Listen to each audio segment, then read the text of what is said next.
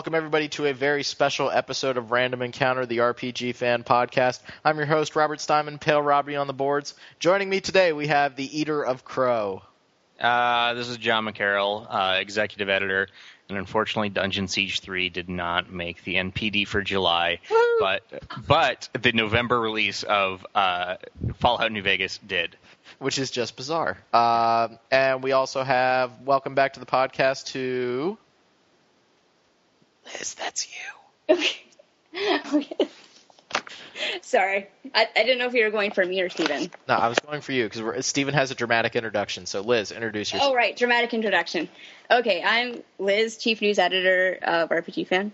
Okay, and she is also insanely jealous at our friend Steven, who... Steven, what were you up to this past weekend? I went to Montreal to do an investigation. That's actually really good, dude. Adam! I'm Stephen Meyerink, and I'm Taylor's on the boards. So and I'm playing Human Revolution. I think we should start with the lead-up to Steven's event. I think that's a good idea. So, Steven, tell us a little bit about what you were doing. Just give us a lead-in to what you were doing this past week in Montreal. No, I'm talking before he got to Montreal. Oh, before you got to Montreal? Oh, okay. Do a lead-in before you got to Montreal. Thanks, John. We got on the flight, and somebody sabotaged the radio, so I got off the flight.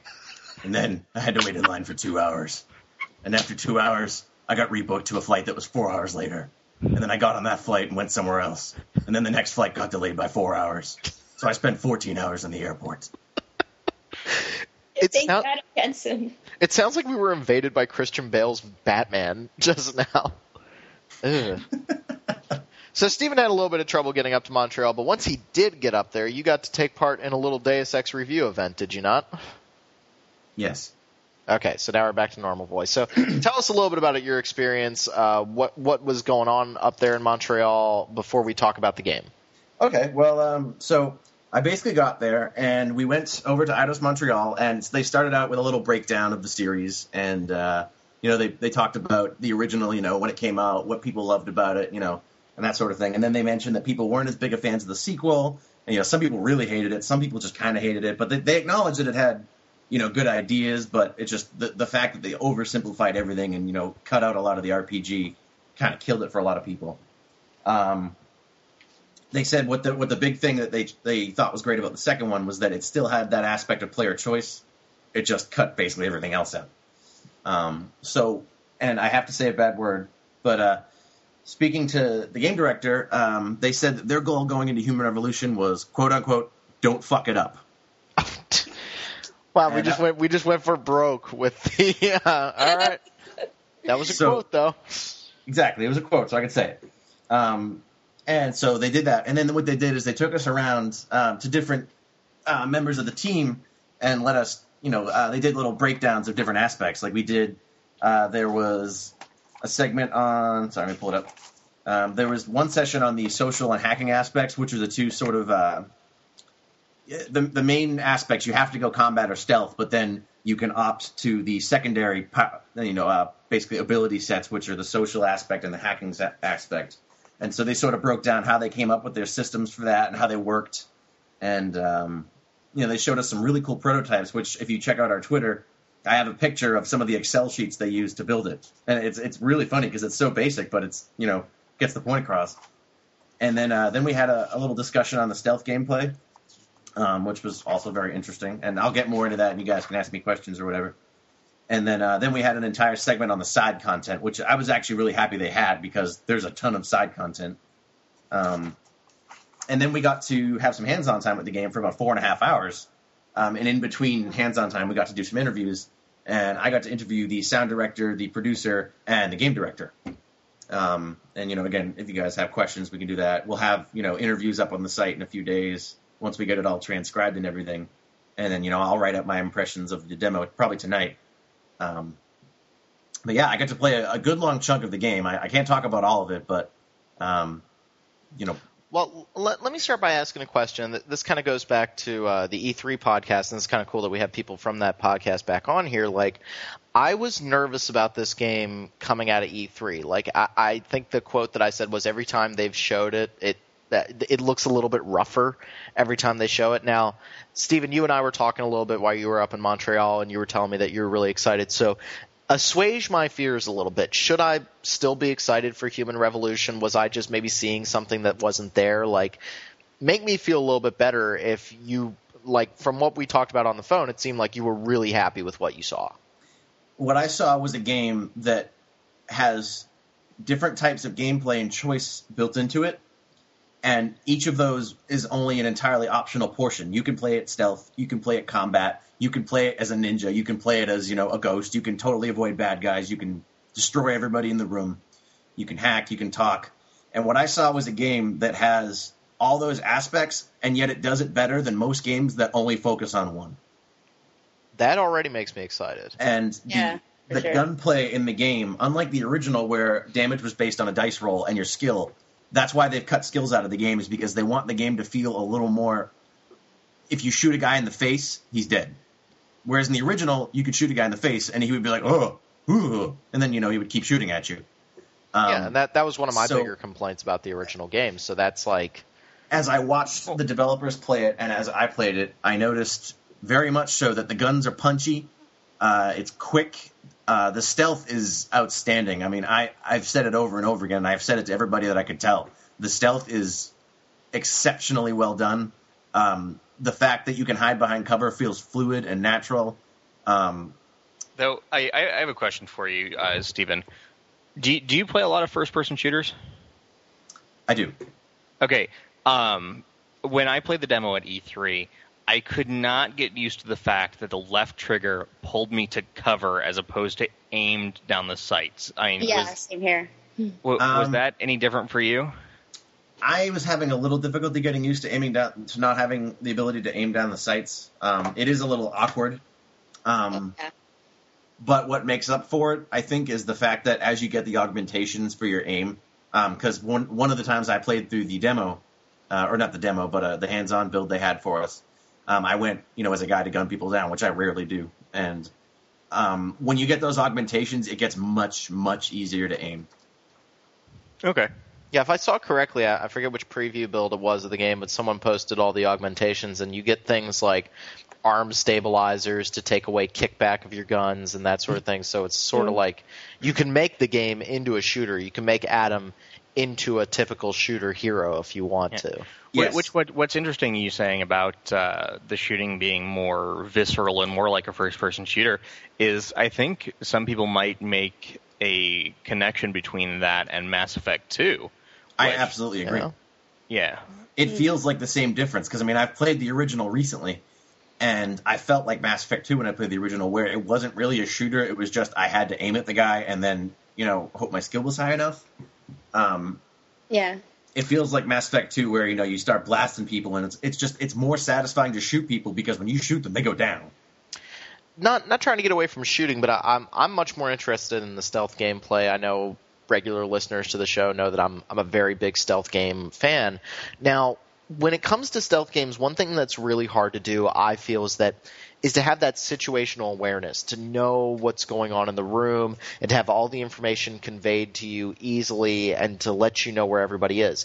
So how does the game go about letting you know where the enemies are? And make you happy. Okay.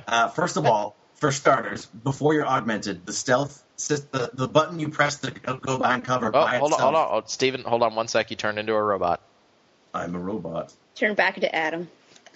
Damn it, Steven. Okay, you sound less robot-y now. Go ahead. After I was all right. Well, basically, first of all, the thing that I know you'll be happy about, Rob, is that it doesn't need the augmentations to make the stealth gameplay good. The first mission is fun because I avoided every single bad guy in every single fight simply by using the cover system. Because when you go into cover, you can move the camera around, and it's not quite as realistic as being first person, but on the other hand, as a functional part of a video game, it is way more awesome. Because you can peek around a corner and, you can see easily, but what really gets it, and I told the developers this too, when you're near a corner or an edge or any surface that isn't, flush with what you're at, you can hold the X button and he will stay in cover and slide around the corner. So say you walk up and you come up to the edge of a wall and, there's a hallway in front of you. You can hold the X button and he will kind of like shimmy along the side and stay in cover. So you never have to come out of stealth if you don't want to. And that's what I wish more games would do. Is just make it so you can peer around the corner or something without necessarily being seen. Yeah, for all my complaints about Splinter Cell Conviction, and believe me, I had a lot, I did like the cover system. It felt very natural. It felt very... And I think what they're doing with Deus Ex is, since the game goes from first person to third person, they don't want to create that jarring sense of like, okay, when you're in third person when you're up against a wall, so then if they didn't have this system, then it would switch back into first person, then you'd go up to the next piece of cover and it would switch back, and it would just be very jarring, I think. And so I think that was a real conceit that they made to make it feel better as a game, and I applaud it. And you know what? I played the first game stealth, and it's really doesn't, it's stealth-ish. And even people who are huge fans have to admit, the stealth in the first game is infuriating. But the stealth is wonderful. All you have to do is kneel in front of someone, and they can't see you. Well, That's sad. but basically, the core system behind the stealth is so functional, and that's why when they build on it with augmentations, which I'll get to in a second, it's so successful. And you get a crap load of augmentations for stealth. You get one that lets you mark enemies on the map, and you can upgrade it. So, like, you can say, all right, I see that guy. He's tagged. All right, I see another guy. He's tagged. And then you will have markers on the field of your vision that show you where those people are in relation to you. You can get the augmentation that steals your footsteps. You can get the augmentation that lets you go invisible. You can get an enhancement to radar. You can get an ability to see through walls. So in terms of situational awareness and giving you information, you can become a complete stealth, just complete badass. I'm liking this right now. And the best way to explain it, and it's even the way the developers explained it, the stealth feels a lot like Metal Gear Solid. Ding! Done. I'm happy. I can leave the podcast right now. That's how they developed it. They said it's not based around, people aren't going to see your shadow or something like that. It's based around line of sight, if they can see you, and your sound. I'm so happy right now. So what if my sound card's bad? Oh. Then you were screwed. Well, you just need to augment yourself. Yeah, augment yourself and get the Silent Footsteps augmentation, which when I played the hands-on the first time, I like stealth. I immediately went for I completely maxed out my cloak and my silence, and I basically could just walk around totally silence. Now, that gets to an interesting point. So you were making decisions in your augmentations. Now, one thing that I'm a little nervous about, and this is mostly a Western RPG thing, is that I'm always worried about breaking my character. I'm always worried about, ending up with, let's say, a social vampire that can't deal damage in melee. Not pointing out a game that I've been playing recently, but now, do they have a respec option, or does the game always give you the ability to use your stealthy character, Steven? Does it ever feel like you're being punished for being a stealthy character? No, and based on everything I've played, I can't talk about the reviewable, but in the hands-on I played, the game never feels like it's punishing you for that. There are the boss fights, which that's been endless amount of talk about them. The boss fights are compulsory. You have to kill the guy, and you have to kill him by shooting him in the face. Those are the only times where, I've heard that it's, it breaks from that. But other than that, there are, you can play the entire game in stealth. You can avoid it. I mean, they flat out said, other than the bosses, you can avoid killing and fighting every single enemy in the game. Cool. Now, I've seen lots of complaints on the boards. People don't like the fact that the boss fights are unavoidable and they're not like easy kills or anything. The director of the game said it best. He said, we failed to improve on the original in that aspect. And what he means is it's exactly the same way in the original Deus Ex. There are boss fights in the original where the only outcome is you have to shoot him in the face until he's dead. You can, finagle it and get like the kill switches so you can just say the word and kill the person. But the fact of the matter is the game has boss fights, and they function basically like the first game. I haven't gotten to a boss fight in my playing yet, but... Yeah, and I think the other problem is that if they want to have a big set-piece moment, the way to do it is a boss fight. And, I mean, I'm very respectful of a developer that says, hey, maybe for the next game, we want to do it like this. We want to try something a little bit different. So I think that's okay for them to admit that. And I agree. And I don't view that as a negative. Like, even Batman Arkham Asylum is one of my favorite games of this console generation. Yeah, it has crappy boss fights, but you know what? I don't remember those when I play the game. No. And I don't think people will remember the boss fights in this. Like, the thing is, sometimes I say, in terms of drama and conflict in a story, sometimes there's a dude that you have to kick his ass. There is sometimes people who come calling that need you to beat the crap out of them. Yeah, and sometimes you need to hide in a refrigerator when an apartment explodes, and somehow... Shut up, Rob. Sorry. Sorry.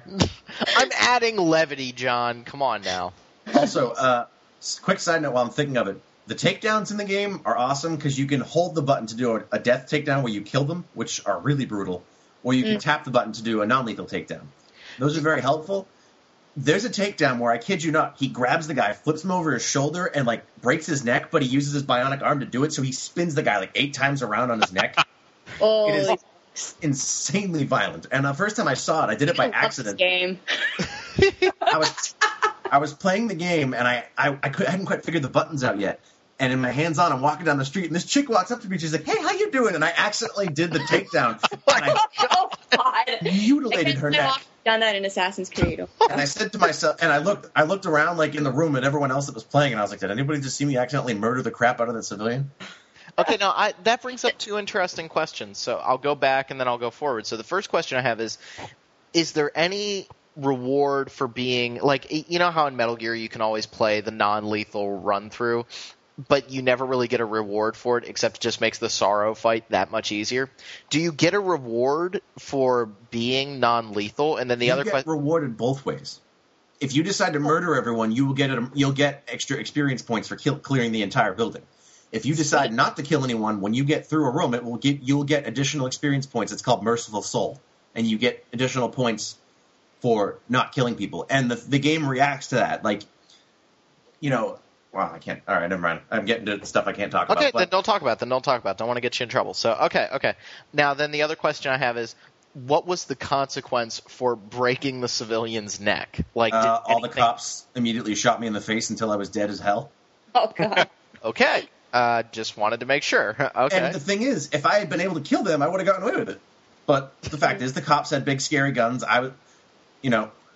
This is funny. I sat down and everyone else started playing. I immediately went to the menus and jacked the difficulty up and turned off the highlights. Jesus. And then I literally died like 8 times in a row. And I said, "All right, this is infuriating." So I put it back down because I didn't know the game yet. So I was basically just getting manhandled. So I had to play it on regular difficulty. Steven's just like, I represent RPGFan.com. We play our games hard.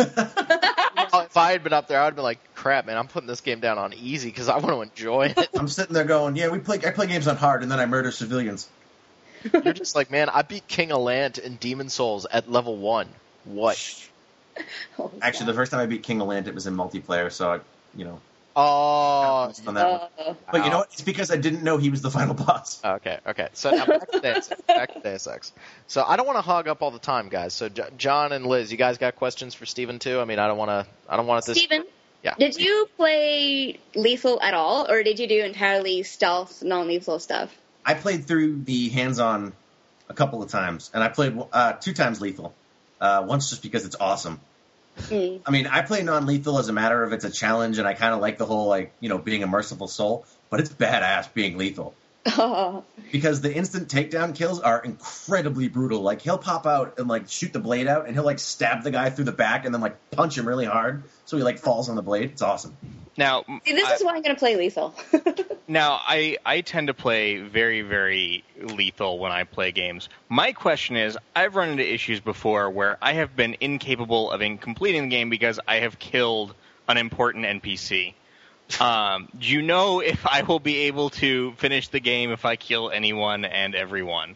I specifically asked this question during one of my interviews, and I guess since it was at the event and not in my hands-on, I can talk about it. The way they've built the game is that you can kill basically anybody, but the people who you shouldn't be allowed to kill will typically be in a position where you cannot kill them. For example, plate glass. David Seraph will be in a room where you can't bring a gun. Or, there'll be a dude behind plate glass window, exactly. If you can kill them, it's because they're no longer important to the story. I think you can kill side quest characters and cancel the side quest, but that's it. But it makes a pretty obvious... I can't talk about that. Yeah, you won't be able to break the game, I don't think. So what I've seen. Steven's sitting here saying, oh, yeah, it just breaks the side quest. The person who's looking for their cat, Steven just snapped her neck like oh, you're looking for your cat? You mean this cat that I twisted around? Woo! That's horrible. It's pretty Yeah, bad. I found your cat. Yeah, in terms of just visceral brutality, playing Lethal is awesome. Oh, it's okay. You frighten me sometimes, Steven. Why? In a good way. In a good way. Well, that means he's a good person because he wouldn't do that in real life, I hope. What does that say about you, John? What, that I'm incredibly nice? Super violent. I'm just now. God, I'm trying to think about more questions. Yeah. Here. So, okay, I had a question, and then Rob cut me off saying I don't have a question. Oh, God, Rob. I'm sorry, John. Well, here, while you guys think of a question, I'll point out something that I know a lot of people who played the original are concerned with. I don't know why. But a lot of people have asked me if you can play the game without augmentations. The game is built so that you can finish the entire game without a single augmentation. Wow. So If you fun. don't That's want to. cool. No, that's great. And the thing is, the core shooting and the core stealth is fun enough that I could see that being feasible. I have no idea why you'd want to do that because the augmentations are awesome. But then again, I guess that's part of the entire thematic element of their story that they're working into. That reminds me of a game that probably no one ever played, actually related to Dungeon Siege earlier, which was Space Siege, which was the last Siege game that Gas Power did, where throughout the entire game you could choose to be this, you're this guy and you could choose to get your augmented powers, but you got a better ending if you stayed human throughout. Huh. That's Well, interesting. I think the other thing that makes me excited about is that shows, just like Steven was saying, that the core mechanics of the game are strong enough to stand on their own. Like, I'm not going to beat up on Deus Ex. I mean, I talked about it before on the podcast, but I really... It's just an old game. Right, I struggled to play it in 2011. Okay, God forbid a game that was over a decade old was kind of hard to play because I didn't see the mechanics as playing very well. They played kind of rough. Because it was held back by the technology. Sure, but the And the thing augmentations made the game fun. But now Deus Ex Human Revolution sounds like the core mechanics of the game are strong enough to stand on their own. And I attempted to play without augs in one of my playthroughs. I basically got like what did I get? I got like the social augmentations. I got it so I could. I wanted to ask you about those. Like, well, did you they're- get to play? It's called the Casey system, and what it is when you're talking to somebody during one of the conversation fights, which are like the major conversations you have to have, where you can affect the outcome. Oh, okay. You get information where you can see a breakdown of the person's personality as you're talking to them. You can see, their current mood. You can see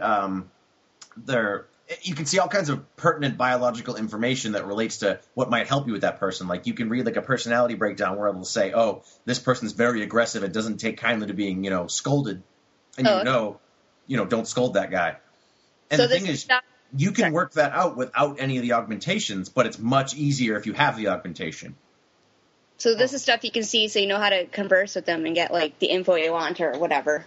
Correct. Because one thing I didn't realize with the game is the conversation boss fights that they've talked about are different from regular conversations. Regular conversations, you can just chat with people and do whatever you want. But there are several major points in the game, like in that demo they've showed where the guy had to talk down the dude holding the hostage, where you can, the outcome of the conversation is very dramatic. Like, you're talking to the guy, you're trying to convince him not to kill the hostage. Right.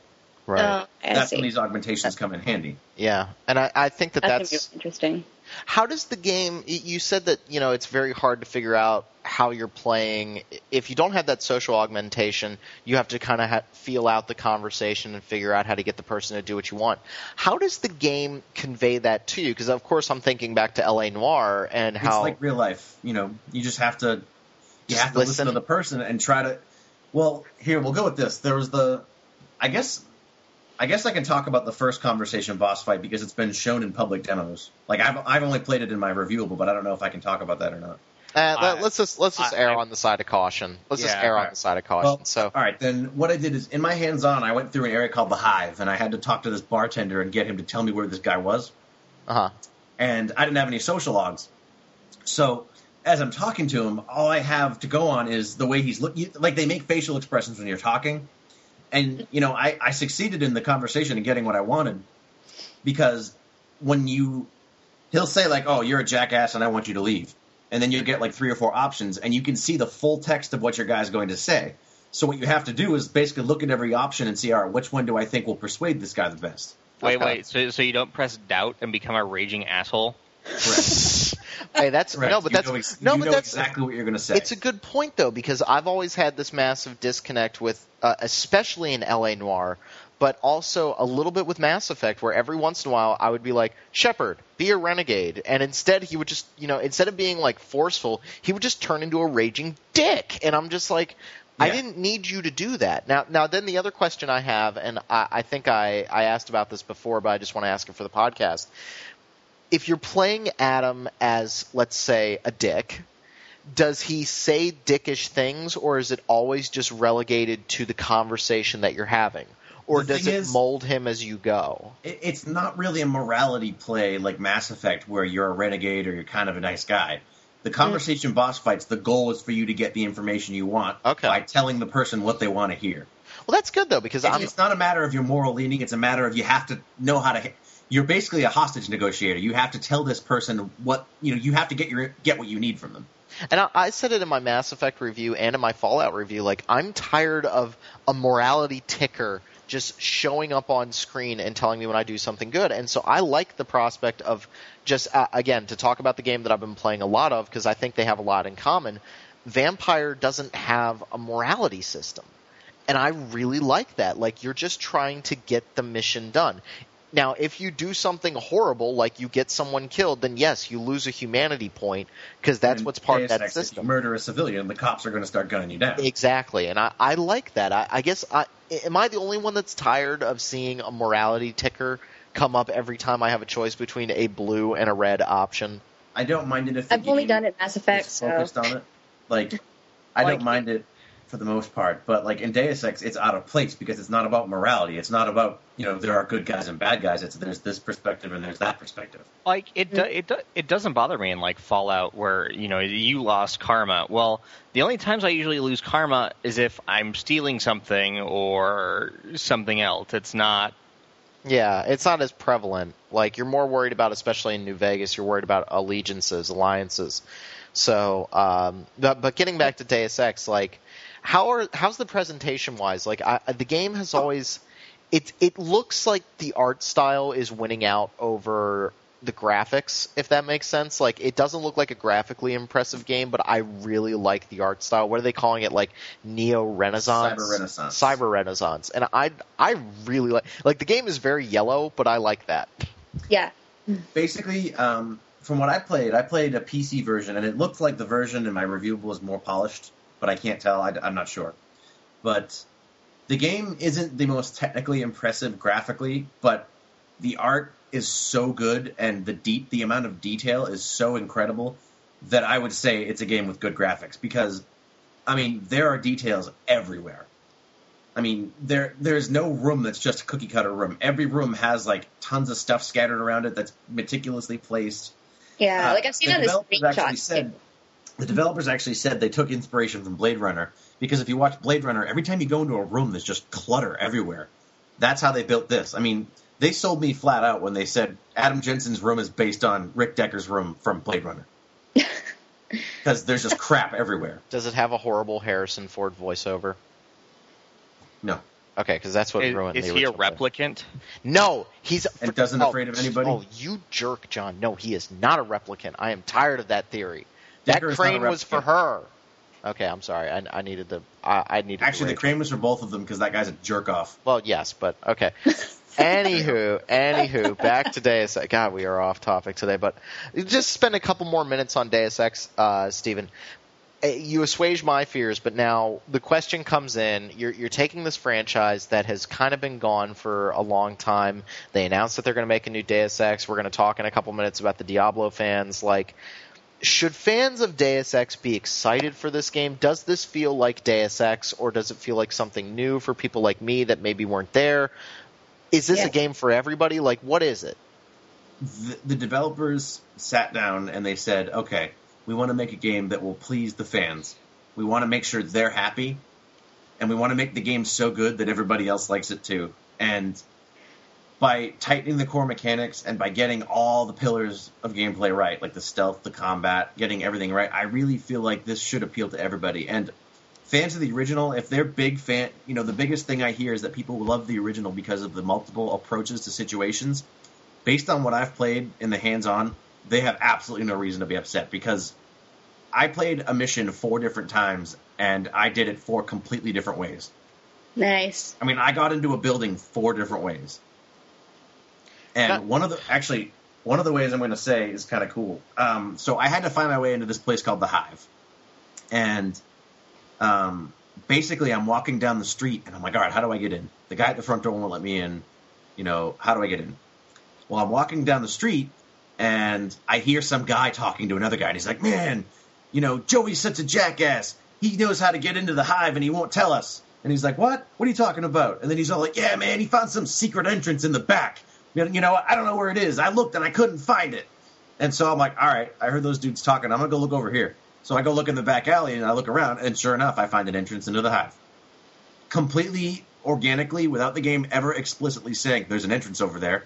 I just heard a conversation in the world, and it led me to a solution.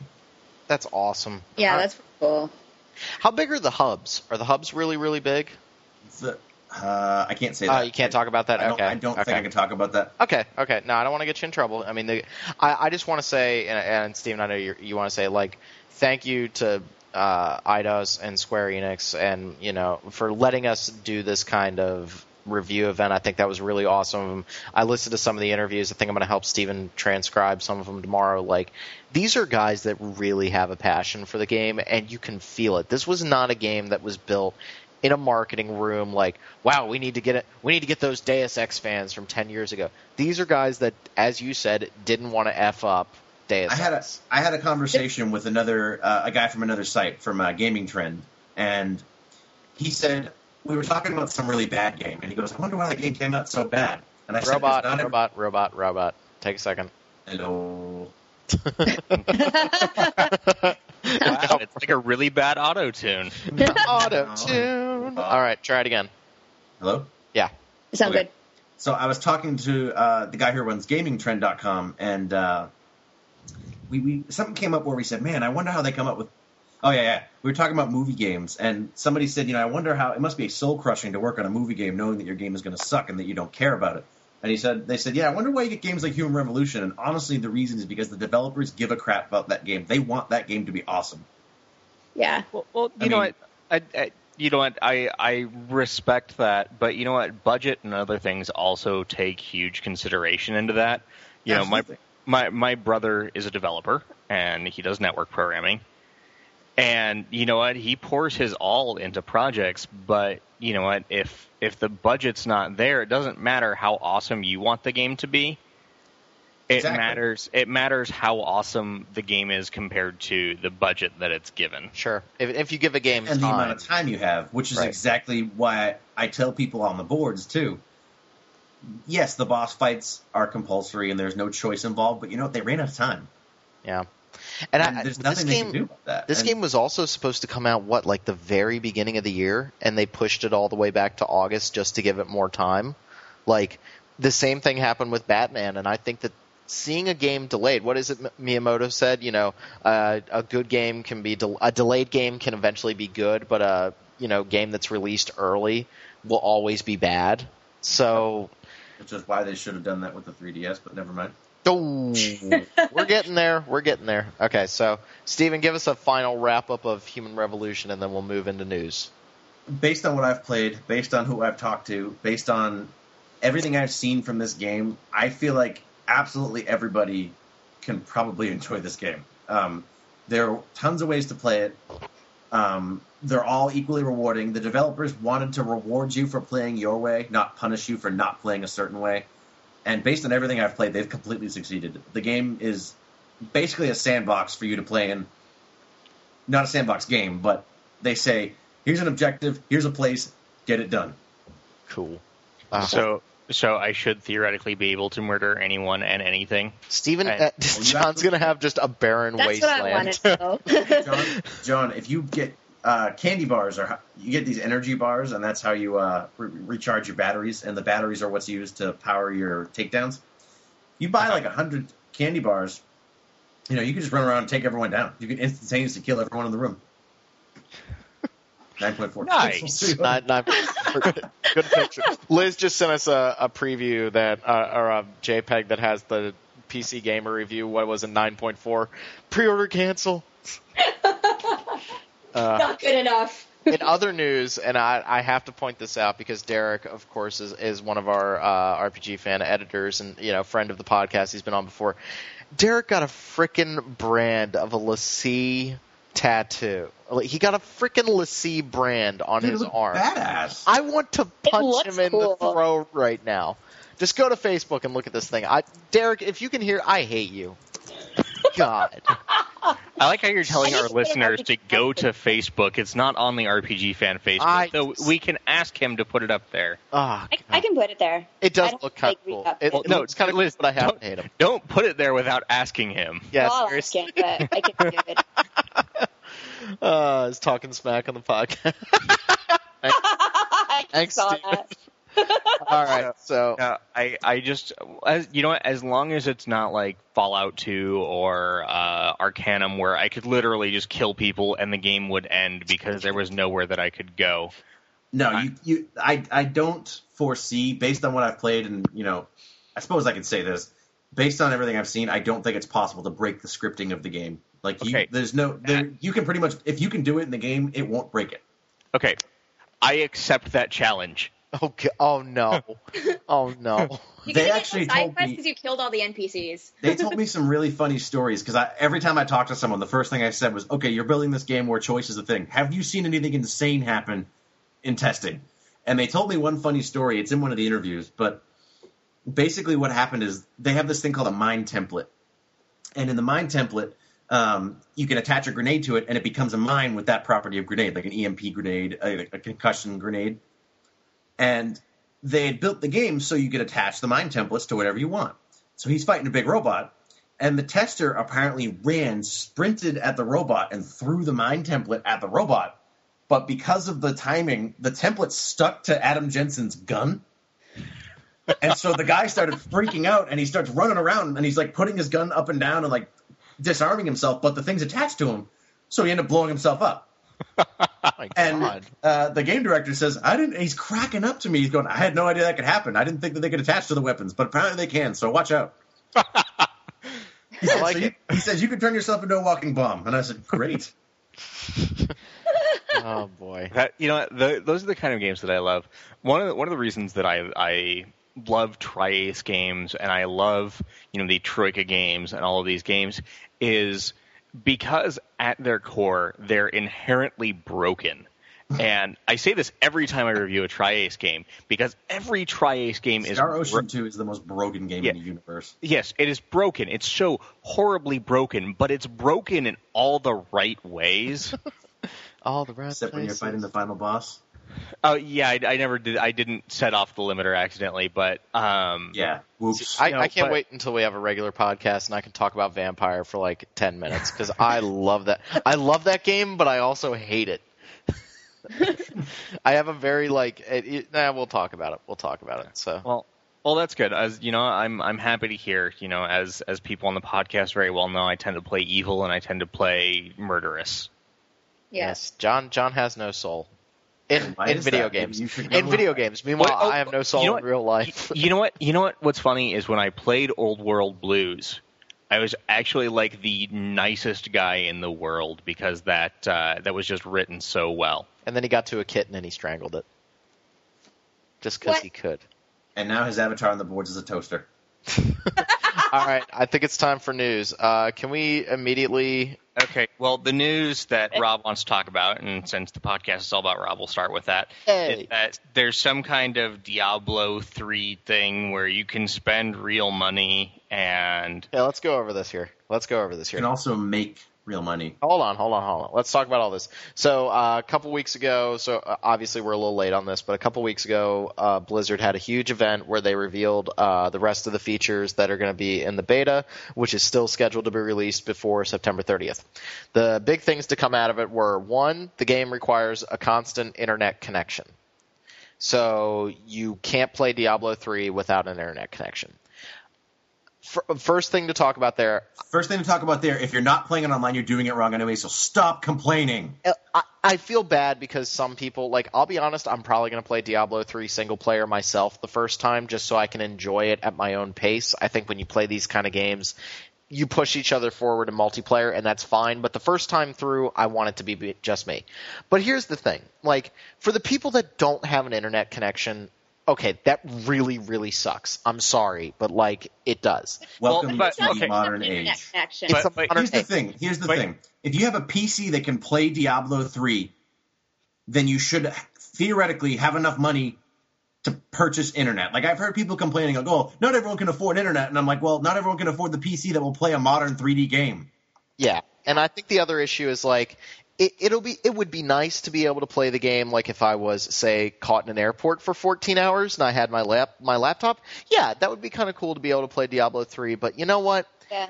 For what they're doing with Diablo 3, it's basically the closest thing to an MMO without being an MMO. So I understand the internet connection. I understand. Wait. No, they're not requesting a monthly fee. This is not Phantasy Star Online, where it's like, oh, would you like to play with 3 of your closest friends? Here, we require $8 of your dollars. Yep, there you go. And So you know what? I don't understand why anybody was surprised by this. StarCraft 2 came out. Yeah. It was just like that. What was everybody expecting? yeah, the only difference is you can play the single player mode.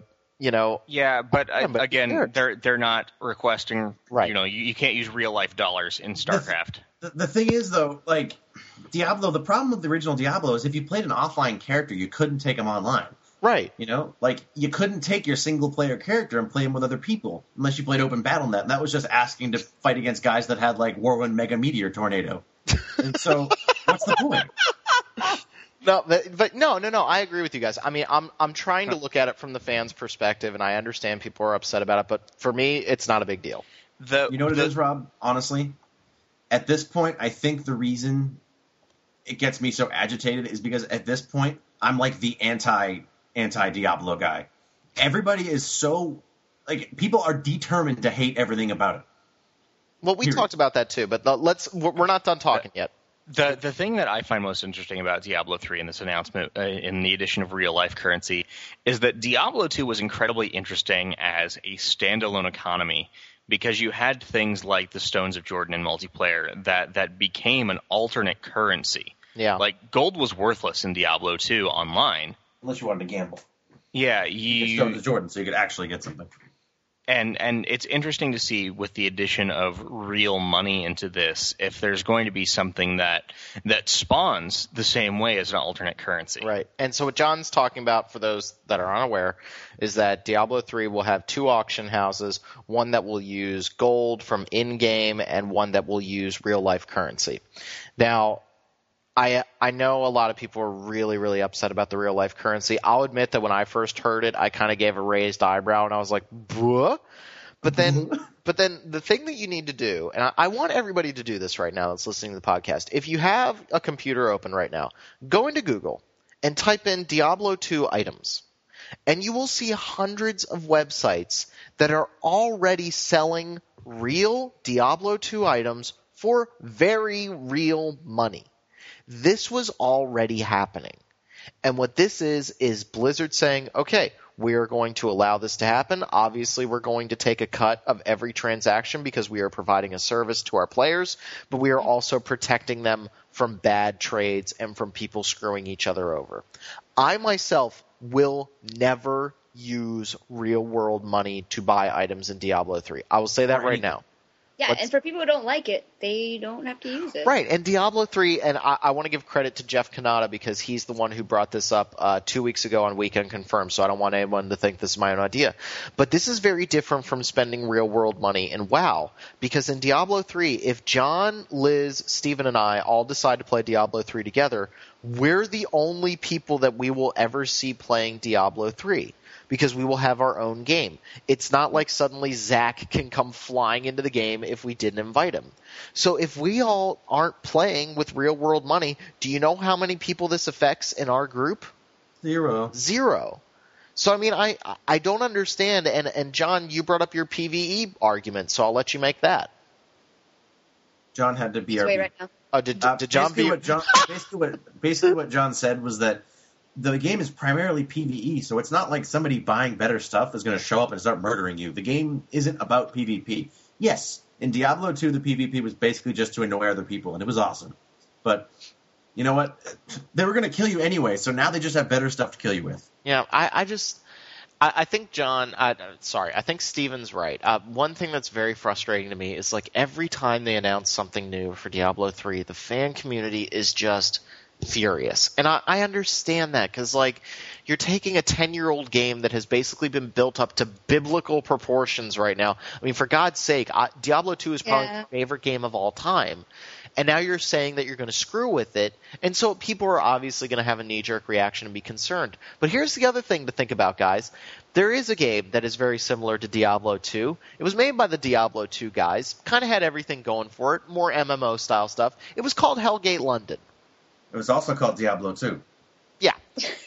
Which you can play anytime. Yeah, I don't want to play Diablo 2 anymore, though. I want to play... That's not actually entirely true. Right.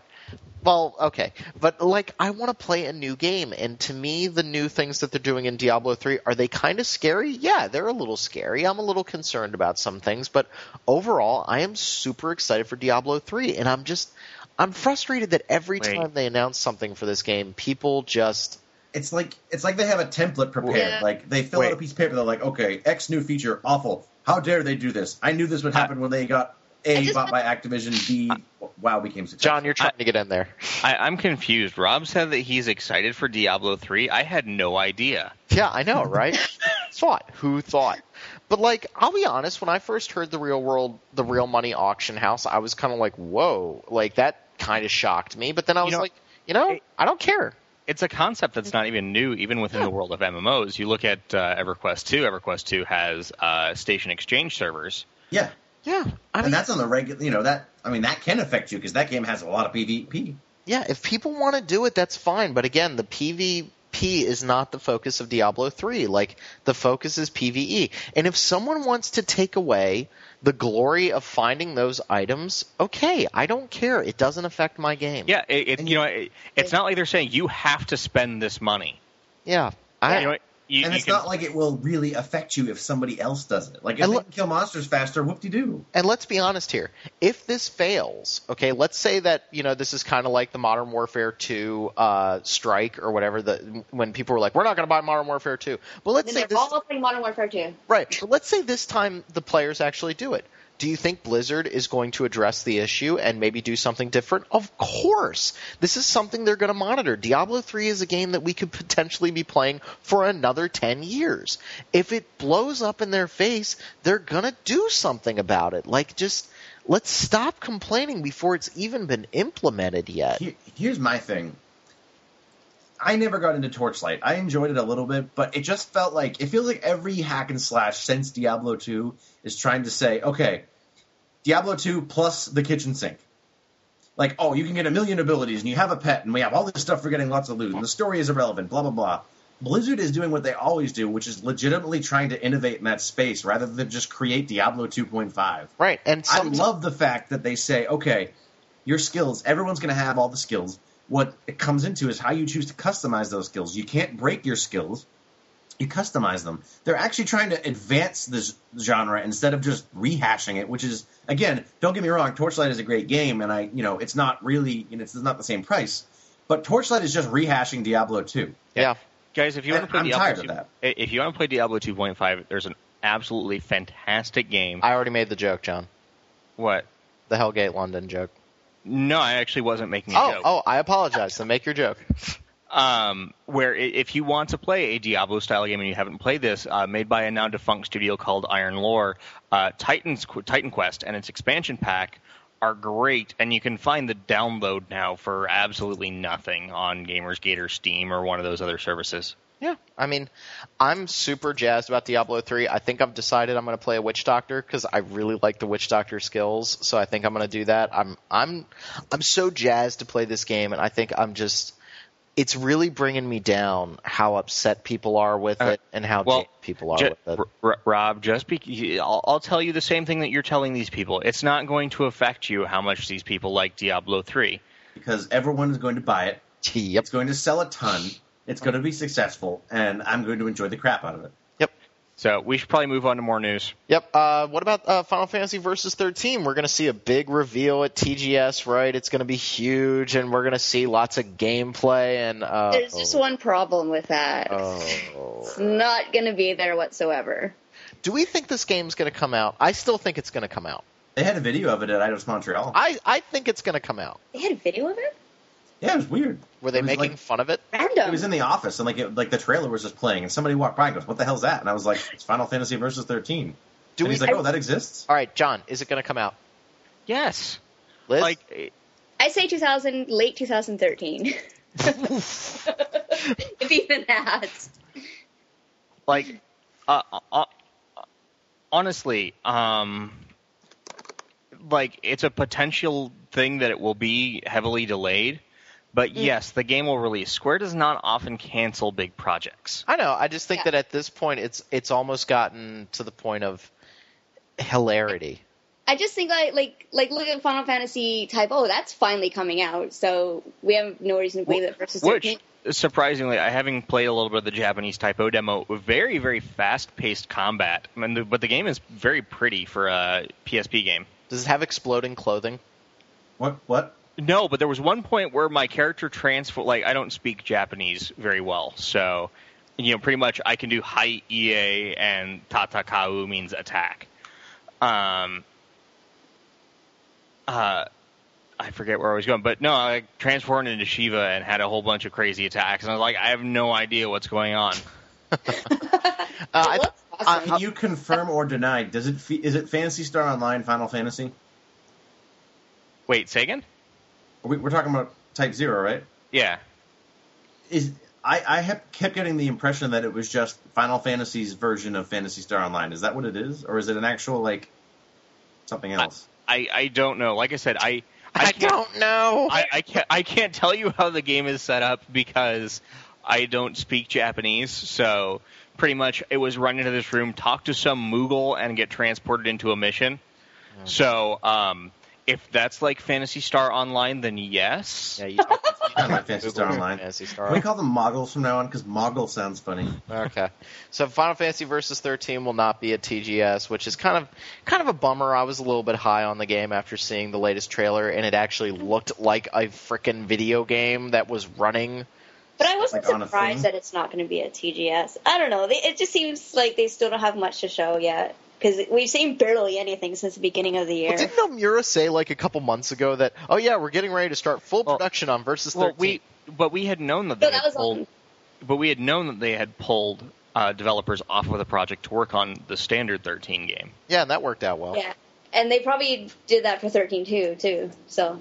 Yeah, whatever, Square. You got ASX coming out. Cool. So. More news. The Witcher 2 for Xbox 360 unfortunately delayed till first quarter of next year. Crying. Delayed? I don't have a PC or an Xbox, but Witcher 2 Xbox 360 was delayed.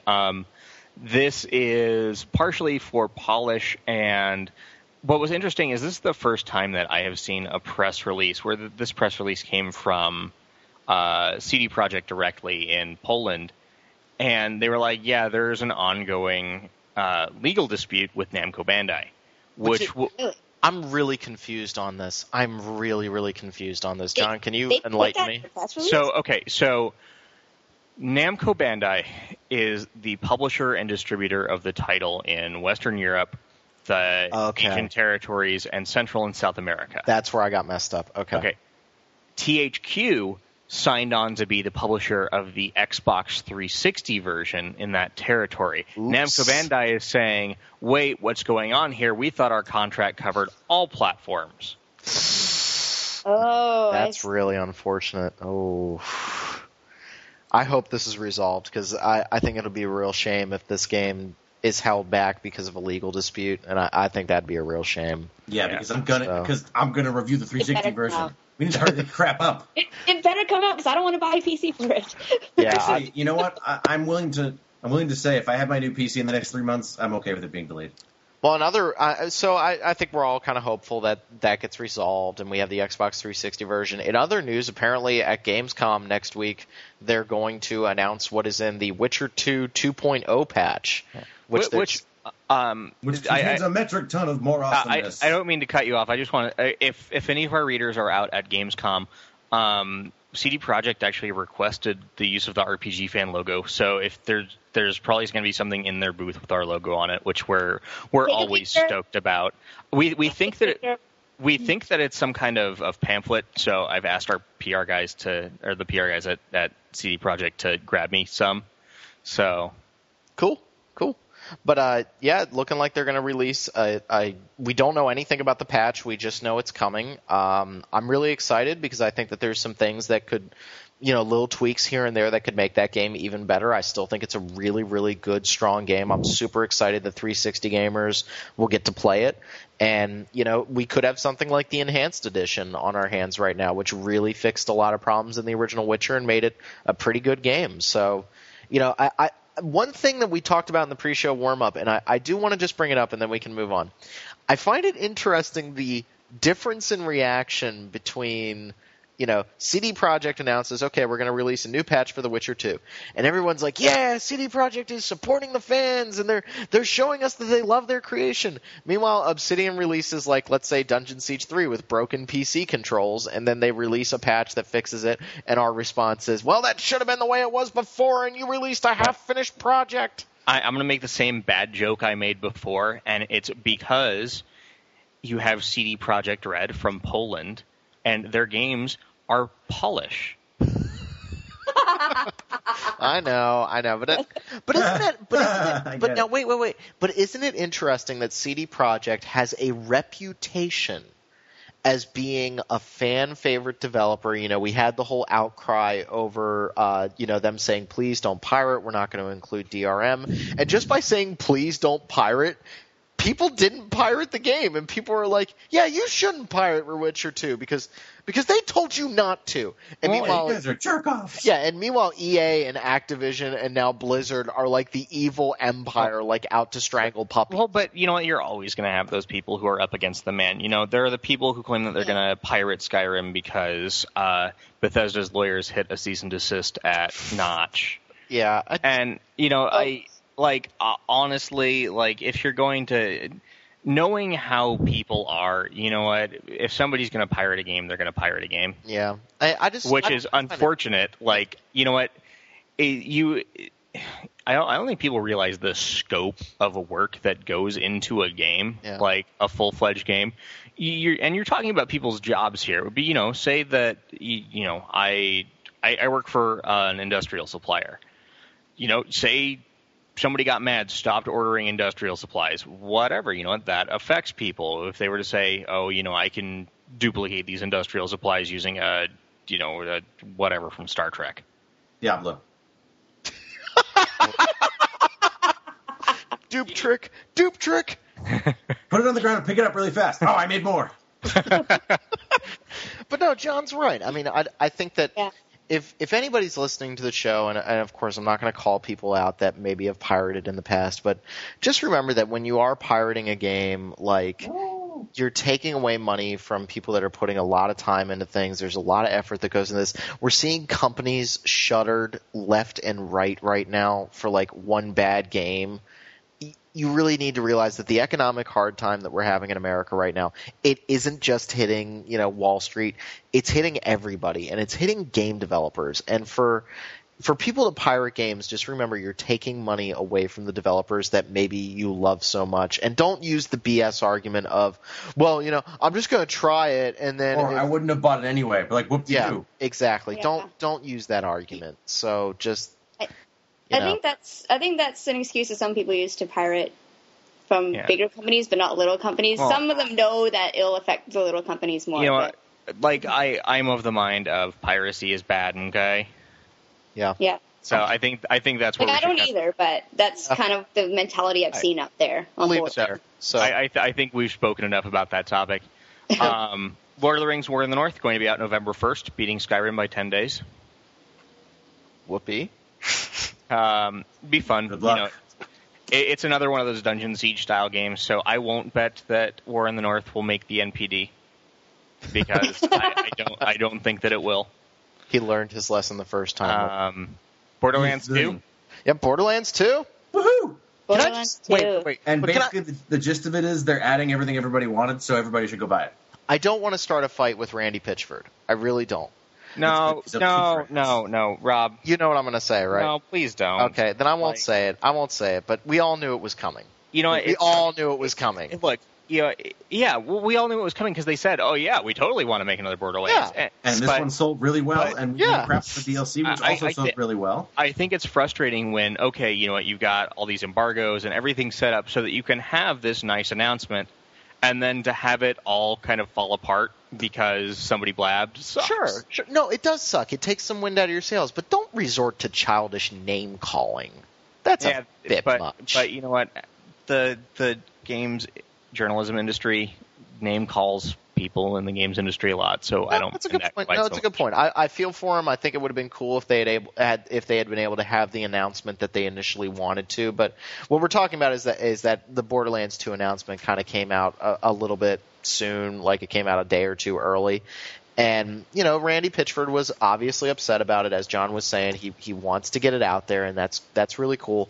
But at the same time, like, it just kind of got nasty, and some things were said that I just don't mistakes were made. Things were said that I just don't think were classy. And I have a problem with that. You know, don't do that. You know, on both sides. You know, just stop. So, Namco Bandai has announced a game called Heroes Fantasia, which is a crossover RPG with people from a whole bunch of different animes. Okay. So, yeah, let's see if that even comes here. Yeah, it's a game that I sincerely doubt we will see in North America, so I hope you speak Japanese if you like Scryed or Blood Plus or My Hime or Slayers or any of those. Cool. PC version of Bastion out probably the day we put up this podcast. It's going to be out August 16th. Cool. I might pick that up. All right. So, actually, wait, you know, I don't want to say it before it's for sure yet, but yeah, the PC version of Bastion is going to be awesome, and the music is awesome too.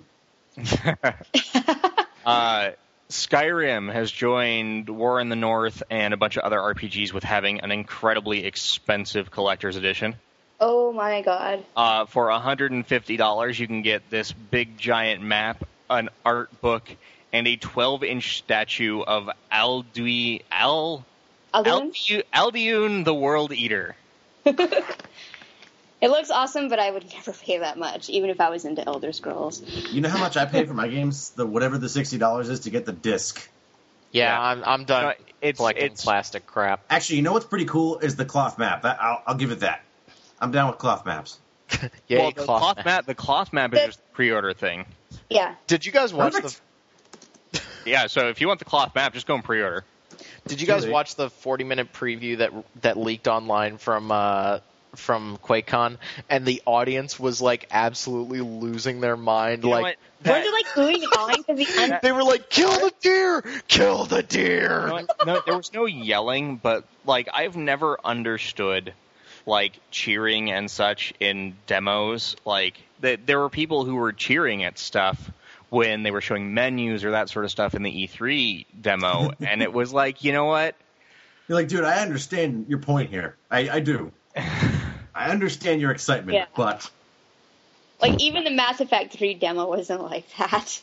Or anything I've been to at E3. The Mass Effect 3 demo was packing 40 people into a room that fit 15. So that's true. Sweet. Dead Island is gold and will be out on I think the 5th of next month. 6th. Yeah. Borderlands with melee weapons. Yes. There's your review right there, guys. And zombies. Well, hey, Borderlands already had zombies.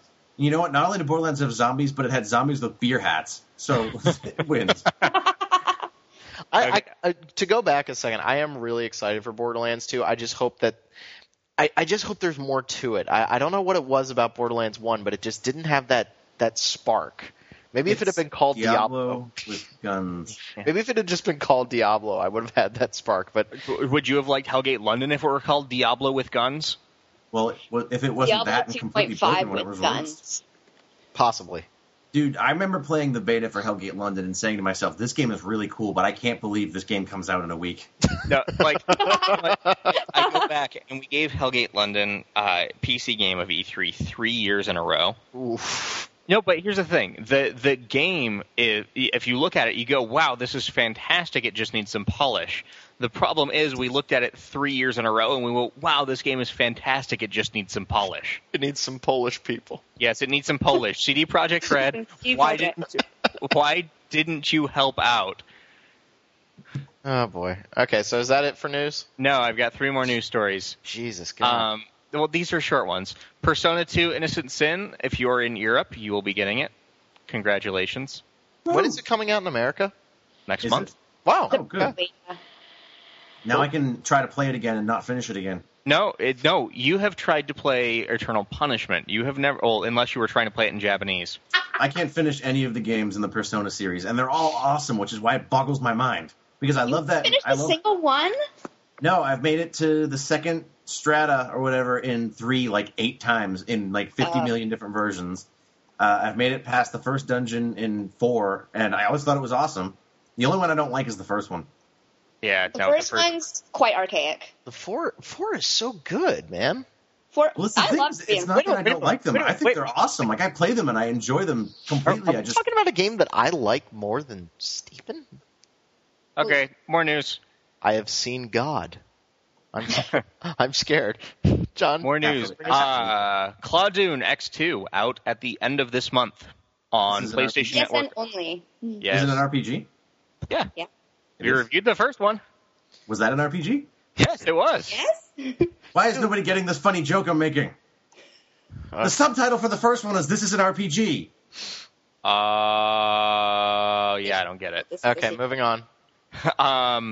And the last one was actually news that just came out yesterday. Larian Studios, the developers of Divinity, have announced a game called Dragon Commander, which is a turn-based strategy RPG based in the same universe. In which you control horses. Yes, you control horses in Dragon Commander. Do you see those mans over there that are made of horse? Are we done? Are we done? Rob apparently wants to go and do something else. I'm tired. I'm just tired. Oh, Neptunia X2 is going to have, Falcom Tan? Falcom Tan and an NIS character and a whole bunch of other developer-based Chans.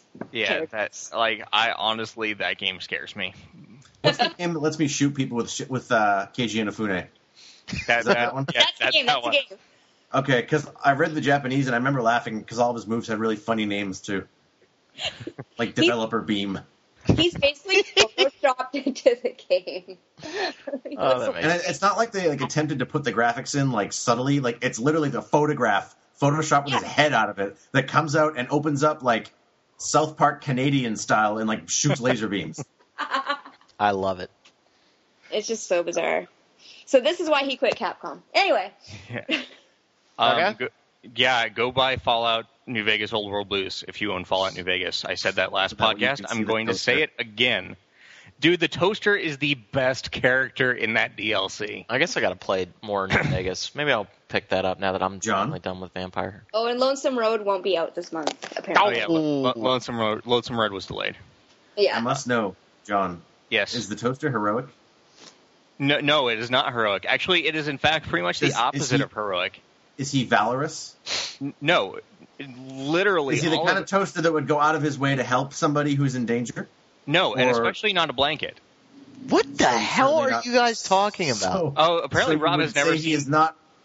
He's not a brave little toaster. No, he is not.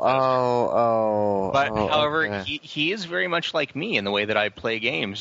He is all about murdering and destroying.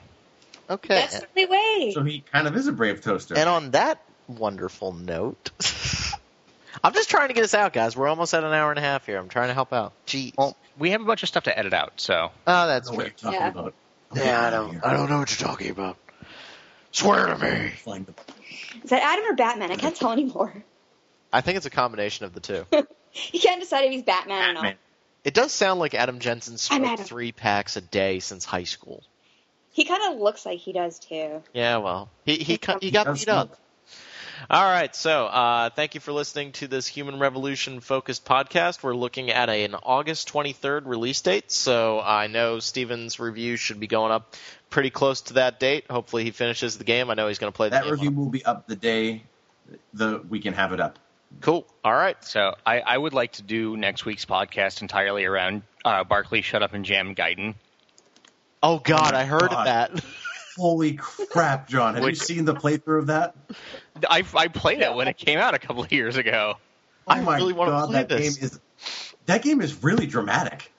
Oh, yes, of course it is. I was watching a video of a playthrough, and I was like, this game is surprisingly dramatic. I want to talk about Vampire, and you want to talk about Barkley, Shut Up and Jam. All right. Yeah, I do. Anywho.